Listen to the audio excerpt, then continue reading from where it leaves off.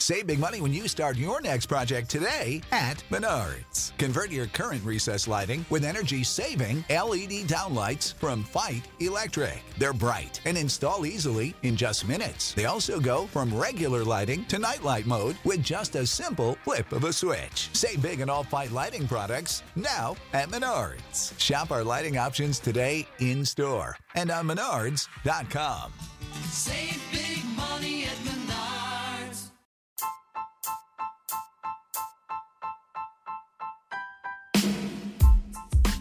All right, guys. So a lot of people ask us, how do they make a podcast? So I'm going to let you know a secret. On the easiest, most productive way to start a podcast and get it up and running, and that is the app called Anchor. It's free. They have all kind of cool creation tools that allow you to record and edit your podcast right from your phone or computer. They will distribute your podcast for you to all of the major outlets, including Spotify, Apple, Google, and many more. And you can make money from your podcast with no minimum listenership. It's everything you need to make a podcast in one simple, easy place. So if you're interested in starting a podcast, go download the free Anchor app or go to anchor.fm to get started. Let's do it.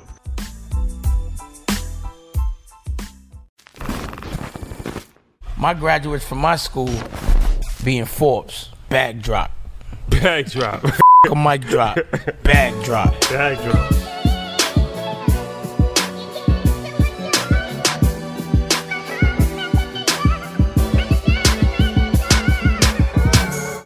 You know, from the time that I was young, like you kind of guys, I familiarized you with, you know, my story about when we being young. I always had a model of cutting out the middleman, right? So, like, if you take my restaurant, I sell breakfast and brunch. How many times have you been to brunch on a Monday morning? Never been. Yeah, never been. Right. So now I'm in an industry in which 70% of my customer base is going to come Saturday or Sunday, right? Right. And then I'm in a white neighborhood, so a lot of my clientele was black, which means that they drove to the restaurant, right? I don't have parking, so you drove. You had to go out of your way, you know, and then from when you finally get in there, you're looking for an experience. And that can't happen in 30 minutes. So being able to really identify who my customers are and what they want allowed me to really focus on just a small niche audience. So most people can admit they haven't been to a brunch on Tuesday unless you live in LA and you like wealthy and shit. You know what I mean? You got some spare time. Yeah. You know what I'm saying? So like it was easier for me to be able to figure out what really meant something. Also, several pieces to it. I don't have to cut labor. Everybody come in on the same time. Everybody get paid the same amount of thing. They can go home. I can kind of gauge the labor in that way. No food goes to waste. We run everything in small batch. And when we're out of things, we're out of things because people understand the concept, right? Yeah. So those things really made sense. And then also I knew that it would create an allure in the sense that people would want to come there and it would foundationally be a destination place. Yeah. So it's like now everybody got to cram in these 2 days for this place that's really remarkable. It's like a limited quantity of it. Yeah, it's limited quantity. Yeah. That's interesting. Yeah, you know, that approach and that model is pretty brilliant. And the fact that y'all is doing it, because one of the fastest growing chains in America is called First Watch. It's like this restaurant chain. And they have a similar model where they've specialized just in breakfast and brunch. Yeah. But they're only open from 7 to 2:30. And their thing was like the same thing you said. It's like the work quality of it, like everybody loves coming because there's one shift. And then the employee retention rate is great because people have work home balance where they can get home. Yeah, it provides a level of liberation. Pick the kids up and they can still make dinner and everybody loves it. So like that's interesting that you guys are doing because it seems to be a trend that's going to start happening in our country. Yeah. And also, all right, so because in this show, so a lot of shows I watch on YouTube, like I watch these gurus, quote unquote gurus on YouTube for 45 minutes, and I don't know what I actually watched at the end of the like it's they talk in circles for 45 minutes, and then it's like, okay, subscribe to my private YouTube channel for a premium $900 a month, or go to my seminar. So it's like we're gonna give you the straight blueprint of how to be successful. Yeah. Whether you take it or not, it's up to you, but we want to give you all the tools that you need to be successful. So can we talk about as far as like revenue, like how your revenue model actually works? Yeah, as far as like, because the thing about it is that, especially in the Black community, how I see it is that entrepreneurs, we have 3 types of businesses that we always aspire to be, right? Let's do the list. Barbershop, hair salon. Number 1. That's number 1, right? And then clothing store. Yep. And then a restaurant. I don't know why, but everybody's dream to have a restaurant, right? And it's one of the hardest businesses to actually be successful in. Like, I think like 95% of restaurants fail. We kind of came to the conclusion that it's a status thing. But your model but yours is actually working. It's working, and it's still a status thing. Yeah. So we're talking about revenue and like how, Can you break that down? In the restaurant industry, just specifically in my industry, you have three general costs, which is you have labor costs, you have food costs, and then you have overhead, right? So overhead are the fixed costs, which is the cost of the building, operating expenses, whether it's trash removal, grease removal, gas and electric, your cable, things like that. Those things won't go away, they're fixed, right? And then you have labor costs, which is obviously the cost of having people on staff that can efficiently execute whatever it is that you want to do. And then you have food costs. So I scaled the model in a way in which the profit was already built in. So it was, I like to call it winning at the table. So I win at the table. Like, for example, with me, my highest price selling item is the chicken and waffle, but it's the most highly consumed item. A lot of times people who are in the restaurant industry, they tend to sell things because they have an allure to them, or they look really nice, or they think it's going to attract a certain crowd of people, not considering food costs. Food costs can really sink the ship if you don't really focus on that. My fixed costs and my labor costs are below the industry standard. So, like, say, for example, let's take a chicken and waffle, for example, right? And I say, all right, it takes me $2 to make this chicken and waffle. And I'll ask a young kid, so what are you selling for? They sell $6. Why? Because that's what I thought I should sell it for. Versus, like, if you take me, I'll take the chicken and waffle at $2, and I know I want my food cost to be 20%, right? So I times it by 5. So I've already won at the table. Yeah. I don't have to make an assumption. But then I might add a $2 margin on it and sell it for $12. Why? Because now you're going to take utensils, you're going to want syrup to go. Yeah. You know, it might be a situation where they might burn your chicken and waffle, and then you got to make another. Yeah. So you have to win at the table. In my industry, the margin is about 5 to 6% for the owner of what you'll typically make, which you'll typically net. I'm netting them maybe 25, 30%. So I'll break the model down as real simple. My fixed cost weekly is $700. Between the supper club and homemade brunch, which goes anywhere from 15 to 20 grand. My food cost is 20%. So let's take the 20 grand, which is the higher number, right? So my food cost is 20%. That means that 4%, 4,000 goes to food, right? I already told you that my fixed cost was 700, right? Which leaves me roughly at 4,700. That leaves me at 15,300, right? I run a 7-man band. I pay all of them a salary. So all 7 people get $700 a piece. That's 4,900, right? That leaves me with 10 grand gross. By the time net and all that is extracted, maybe I might walk away with 7,500, maybe 8 grand, you know, considering that I got state taxes and I also got my personal income tax. So now how is it that I'm able to make $350,000 a year when we only gross in $1 million? But in a typical restaurant, for me to make $350,000 a year, I had to gross $5 million. Right. It's a winning model. Why? Because my fixed costs are lower.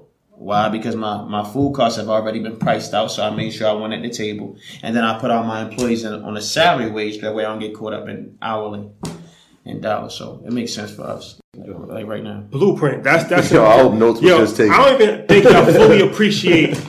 First of all, I want to thank you for saying that, because a lot of times people, they don't give the blueprint, right? Or they don't. They're like stingy with their numbers, or they're like it's hidden secret. So I want you to fully appreciate. That's just the store too. That don't include the trucks. That's not even including the trucks. I want y'all to fully appreciate somebody just coming in and laying it on the table, right? Like I said, I don't know what else we can do. Like we're trying to help you out as best way we possibly can, but it's important to have a plan. That's the thing I like when we spoke on the phone. You have a plan in place, right? Then another quick piece I will advise people to really focus on too is play small ball for a while. Don't get so caught up on perception of what people think. So, like, for example, if you were to say, Derek, well, how would you scale your brand if you had no money? Let me give you that, right? So, all right, for example, if I had no money and I had the same food, what I would do is I would do a pop-up and I would do collabs. You see what I'm saying? Like, say, for example, you guys have a podcast. I'm sure you got to eat eventually. And I would say, well, let me pop up at the podcast, bring some attention to my brand, and I'll make you guys chicken and waffles, right? Pop-ups create collabs because now I draw attention to who you are. So the things that you can focus on, which are free, which is your content that you can produce and put out, right? The image of your brand and the projections and the messages that you convey, and then the relationships that you can create based off of the content that you created, which can allow you to further parlay your brand. And that's the reason why I'm here. So now those collabs create situations where now you can generate enough money to maybe not get a restaurant, a brick and mortar, but maybe a food truck, maybe a cart. And then the cart generates flow. You have to understand that flow is data. So all the customers who come into my restaurant, I make sure that they're aware that I have a supper club. I make sure that they connect with me through social media. I make sure I got your phone number, and I make sure I got your email. So now I'm texting you pictures of the chicken and waffle while you at work all day. You know what I'm saying? Yep. And I'm creating that flow. There's another concept that we execute from time to time called a brunch and go, a brunch pop-up, of which I can show pictures of my meals, right? And I can send them out. I can mass text them. You guys can order them through the Cash App, and then you can come pick them up from my house. Yeah. That's a very effective, very efficient, very clean way in which you don't have any waste. You don't have any overhead. You don't have any labor. It's easy to scale a brand that way. Yeah. And that's like one of the things that, again, that we're starting to see the restaurant industry grow to is like these ghost restaurants or these stay-at-home restaurants where people are making them based on their orders. You know what I mean? And Chick-fil-A actually just created 2 fulfillment centers where it's just delivery. So you order and they just ship it to you. Again, it saves money on food costs because we're only making it when somebody orders it. Yeah. And the data, like you said, that's important. Now the data. Extremely What did you important. say again? You said data is. You said something. Data is information. You said. I'll say it to say this. Be interested in the people who are interested in you. So like case in point. You and your wife come into the restaurant, right? It's 4 of you guys. So I've already brought you in. So it's easier for me to sell laterally, which means that now I can collect data from you and say, look, I know you're interested in a brunch. How would you feel about a supper? How would you feel about a wedding? How would you feel about an event? And then grow your business laterally with the people who are coming in. I learned that my first store, and just being raw and being real, that, you know, I thought I had all these great products and I thought that people needed them. So I would go outside to the people who I felt needed them and they weren't interested in them. But you guys are sitting here right now and you want them. Right. And it's easier for me to be able to grow my brand. Also, in terms of wealth accumulation, it's always easy to grow laterally so that you can accumulate wealth. What do I mean by that? Meaning, like, as opposed to me getting 7 stores, I could find 7 streams in one store. Right. So now you got to realize that I can coach, I can consult, I can speak. I got the restaurant, I got the food truck, I got events. I got the brunch and go. That's 7 streams of income. The average millionaire got 6 to 7 streams of income. Mm-hmm. I don't need anything else for me to get wealthy. I just need to perfect the things that I'm doing. Perfect your craft. You have it right where you are. All right. So, all right. So the next topic we're going to go to is scaling your business and taking your business to the next level. All right. So now you have the backstory. You have the current story. But we're going to take it to the next level. So before I even start, we were kind of debating whether we're going to do the last segment on some other stuff that's in the news right now. It's entertaining, but this is more important, right? This is like the blueprint series. We're gonna get back to that next week. We're gonna give you some more entertaining stories next week. But this is something that you can actually utilize in your day-to-day life and be successful and make some money. So we thought that this would be more important to cover for the last segment. So now we're gonna go into how to scale your business, right? Because it's one thing to have a business. It's another thing to have a successful business. And it's another thing to have a successful business that can run without you and can grow into multiple locations. And you can actually make some money from it, because we know that most entrepreneurs aren't really making money. They're struggling, right? Yeah. So scalability. Yeah. What's your ideas on scalability? All right. So for me, it always starts with the end in mind. You know what I mean? So the only way that you can scale is know where you're trying to go. Always related to, like, if we get out of here right now, we all going somewhere. Whether it's a red light, whether a deer run across the road, whether it's a stop sign, you continue to go. Mm-hmm. A lot of entrepreneurs are just starting. So it's like you start the ignition up to the car and, like, now you're waiting. No one's going to give you direction because we don't have any mentors. Speaking from an African-American perspective. Yeah, you know what I'm saying? So in terms of the scalability of the brand, you have to have a vision as to how you see opportunity in your industry for you to be able to grow in perpetuity. So it always starts for me with my grandkids. So like we say, I don't hustle for my first name, I hustle for my last, right? So like, why get the trucks? Because the stores, I already told you the store model, right? So the trucks are for my grandkids. Right. So when it comes to scaling your brand, you have to be focused on a handful of things. You have to have low overhead. You know what I'm saying? You have to know how to grow to your brand laterally in a way in which that you can generate multiple streams without no more cost. So like, okay, I did the supper club. So let's talk about the supper club. Well, if you look at the supper club menu, right? I got lamb chops, broccoli, and asparagus, right? But it's the same lamb chops that's with eggs and potatoes at the brunch. So I'm not selling anything else. If you don't buy that brunch, I'm going to dim the lights down. You're going to buy it tonight. You know what I'm saying? You're not going to reinvent this. Yeah. So you know what I'm saying? It's like, we have to understand what it's going to take. So I think low overhead is key. I think bringing in partnerships, creating partnerships is definitely key for black businesses. If you don't create partnerships, the days of being self-employed and sitting in your house doing someone's taxes and thinking you're going to be on the Fortune 500 is over with. Yeah, that's a very So good can point. you talk about that partnership and collaboration? A lot of times in our community, we are so hesitant to work with each other because it's like, I want to make it out, not knowing that if we look across, like that person's trying to make it too. If we work together. Like I told you, like with the Supper Club, it's Randy Problay, who's a partner of mine, and Kevin Vaughn. These gentlemen have come on and endured the stresses of starting up something new, but I've gotten better and better too. So constantly challenging myself. Like when I built out the first restaurant, it was 6 months. The second one was 4 months. I built out the Supper Club in 40 days. I'm talking about we had no menu, we had nothing. We just had a general feel and a message that we wanted to deliver, and we built off of that. So in order for you to scale your brand, it's going to definitely take collaborations, especially if you're black. It's definitely going to take minimal overhead, doing as much sweat equity as you can to make sure that everything kind of remains intact in terms of financing. But then also coming under the fold of someone who's greater than yourself. Like for me, I'm in a rare space because it's no black 5-star restaurants in Baltimore.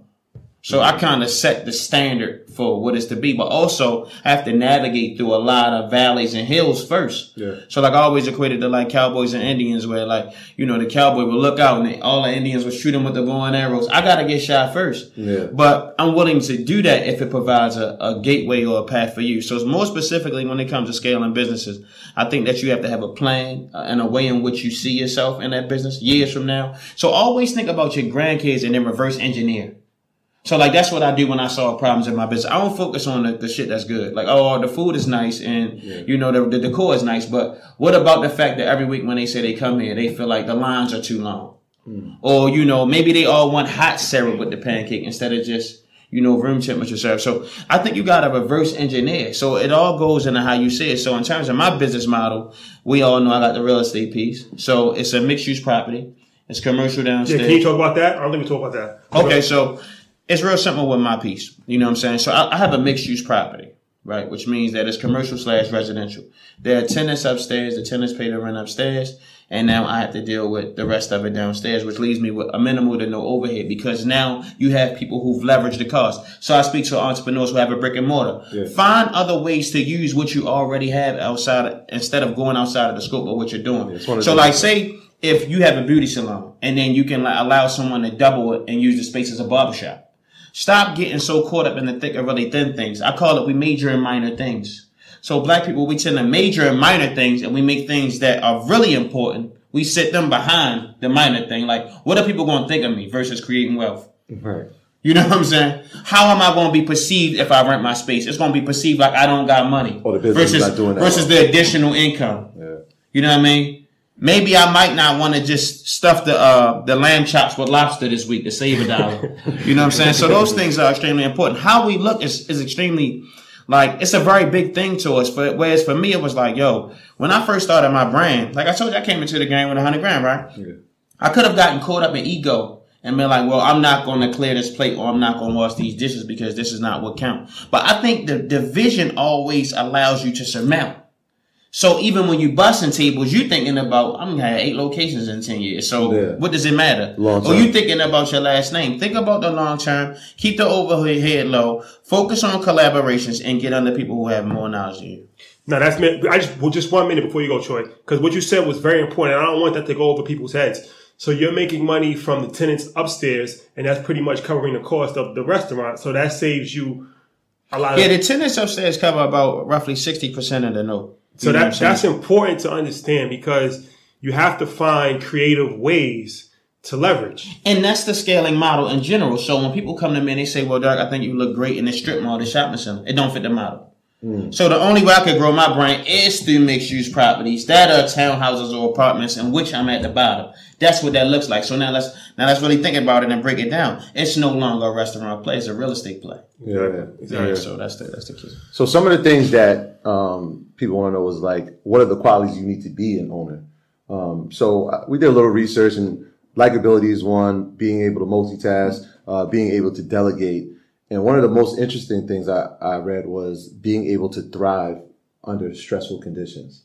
And I think that gets overlooked. You want to talk about some of the setbacks? Stresses. Yeah, the stresses. The stress. Because it's never all good. It's never all good. It's never all good. For me, yeah. I mean, especially as a black person, because, you know, my restaurant's all black. You know, the staff is black.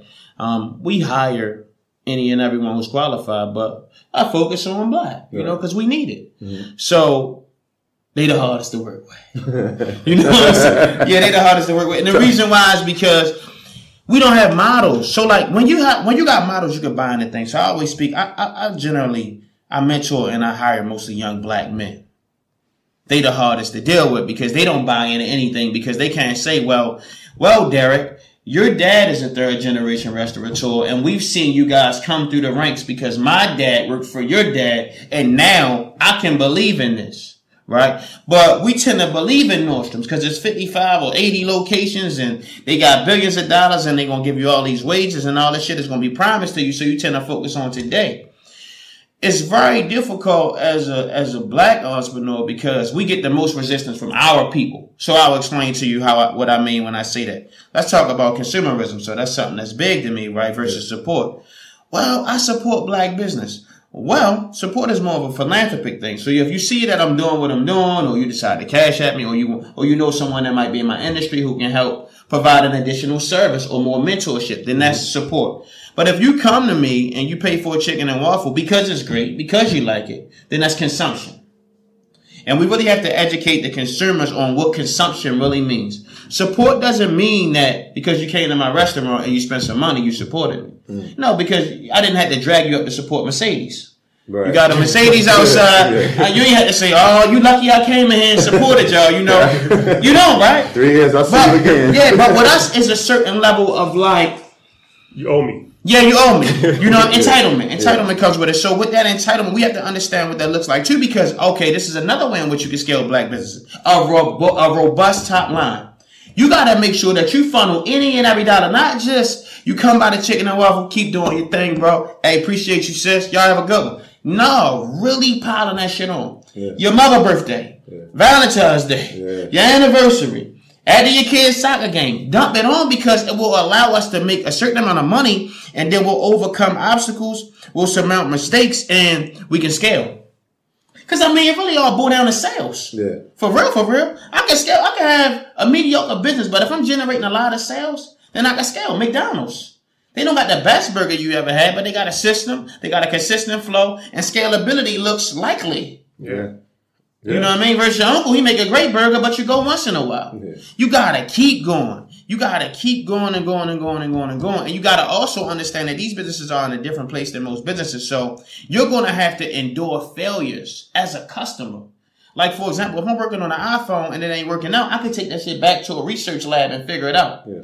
Versus if I say, look, I'm gonna try this new syrup this weekend. It directly goes on your plate and it has a direct effect on you as a customer, which can come directly back to me. So those things are important. A robust top line, and patience. You know. Yeah. Anything else, Troy, that you want to? No, you kind of touched. But the last thing before we wrap it up is that I want to talk about. So you have a unique story and you have a unique look too, right? Yeah. So all right. So you're in the Inner Harbor. Are you in the Inner Harbor or like outside the Inner Harbor? Like we on the other side of the Inner Harbor. So it's two pieces. It's the tourist side of the harbor, and then it's the more exclusive side of the harbor that's based off residential. So I'm right across the street from the Ritz-Carlton. Okay. All right. So if anybody's not familiar, like I said, I used to live in Baltimore. But if anybody's never been to Baltimore is an interesting city, like most cities. You know, still segregated. Yeah, exactly. Yeah. So the Inner Harbor is a wealthy neighborhood. It's right on the water.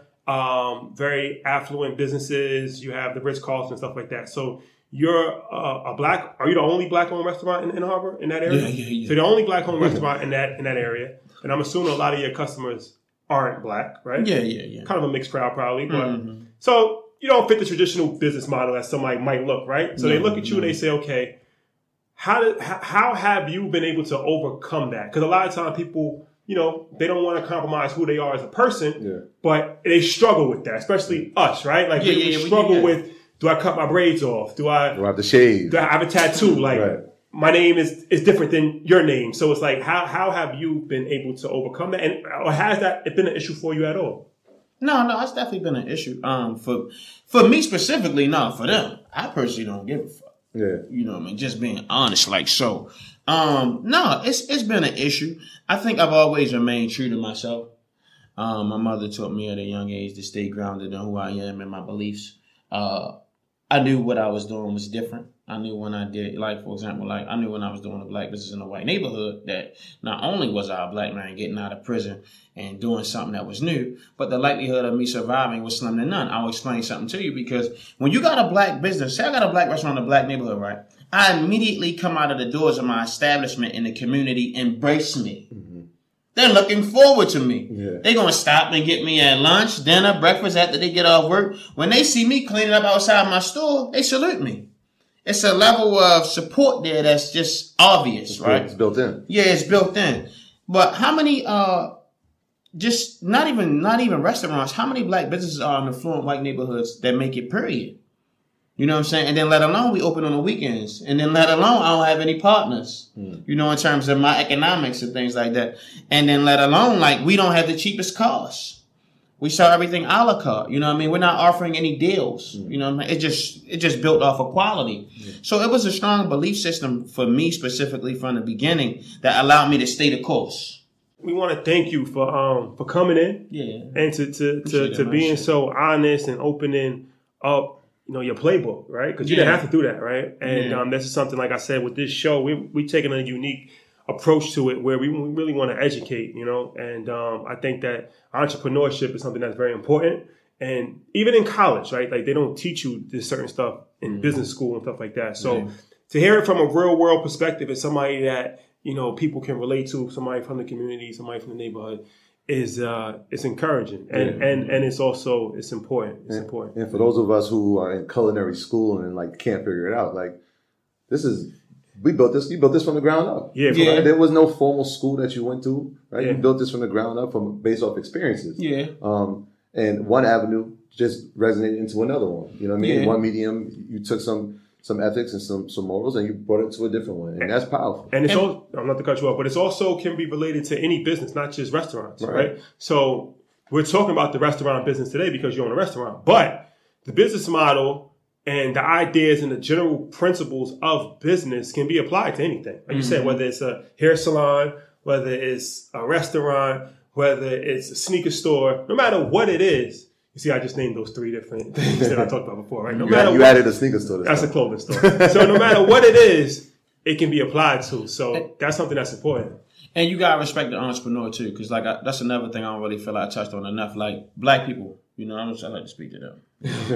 Yeah, so black people, like, you know, from the consumption style, understand what it looks like when a black person is establishing a business or entity and what it's going to take for you to grow them. But more specifically, young black people who work for black people know what that takes to be able to build out that brand. Dedicate your sweat equity to those companies because they need you more than the white entities, right? We talk about it all the time. Ruth Chris rich enough, Nordstrom's rich enough, Macy's rich enough.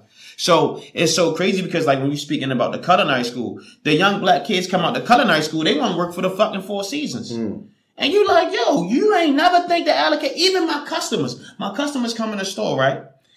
Your son will come out of culinary school, you'll let him work for the Four Seasons, but your cousin who getting out of jail, you pull me straight up. Yeah, look, man, just to let you know, my cousin just got out the joint. He need a job. But what about your daughter? She got a master's degree. She need a job. Yeah. It's a fact. Yeah, she need a job. Yeah. Stop sending in some cases, I would say worst potential at your best talent, because we don't do that with LeBron and all that. When we see that a young black kid he's 15 years old and he's 6'9" and he could dribble, we got to make sure he. Yo, we clamoring like, yo, keep him out of trouble and make sure he get home. Yeah. But when you see the young black entrepreneur who's 20 years old who's selling nachos, you know, like my young man Killer from Nacho Bang, he's selling nachos. You throw him to the wolves. Yeah.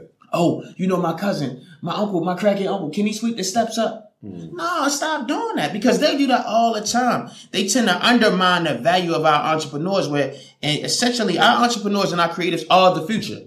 Because I don't give a fuck how high he could jump. Eventually he got to retire.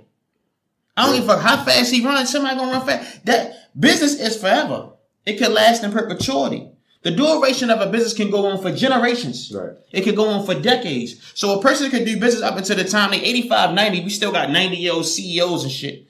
Like Al Davis, who ran the Raiders until he was like fucking 90. So then he died, right? Yeah, then like a Jerry Jones. That shit go on forever. Yeah. So, the musicians, the creatives, the entrepreneurs, they have to be supported the same way the athletes are supported. I'm not taking anything away from the athletes, but to me personally, I feel if my son could read and he could assimilate information and he could impart that information out and he could get his ideas out to the world, then he could make more money than LeBron James. He could create more opportunity for people than LeBron James, and he could give more back. Because that's not really talked about either. That whole, what it look like to work for the black man? What it look like to be the black man who owned it? And then what it look like to consume from the black man? 3 different perspectives. That's a fact. It's a fact. My graduates from my school being Forbes, bag drop. Bag drop. A mic drop. Bag drop. Bag drop.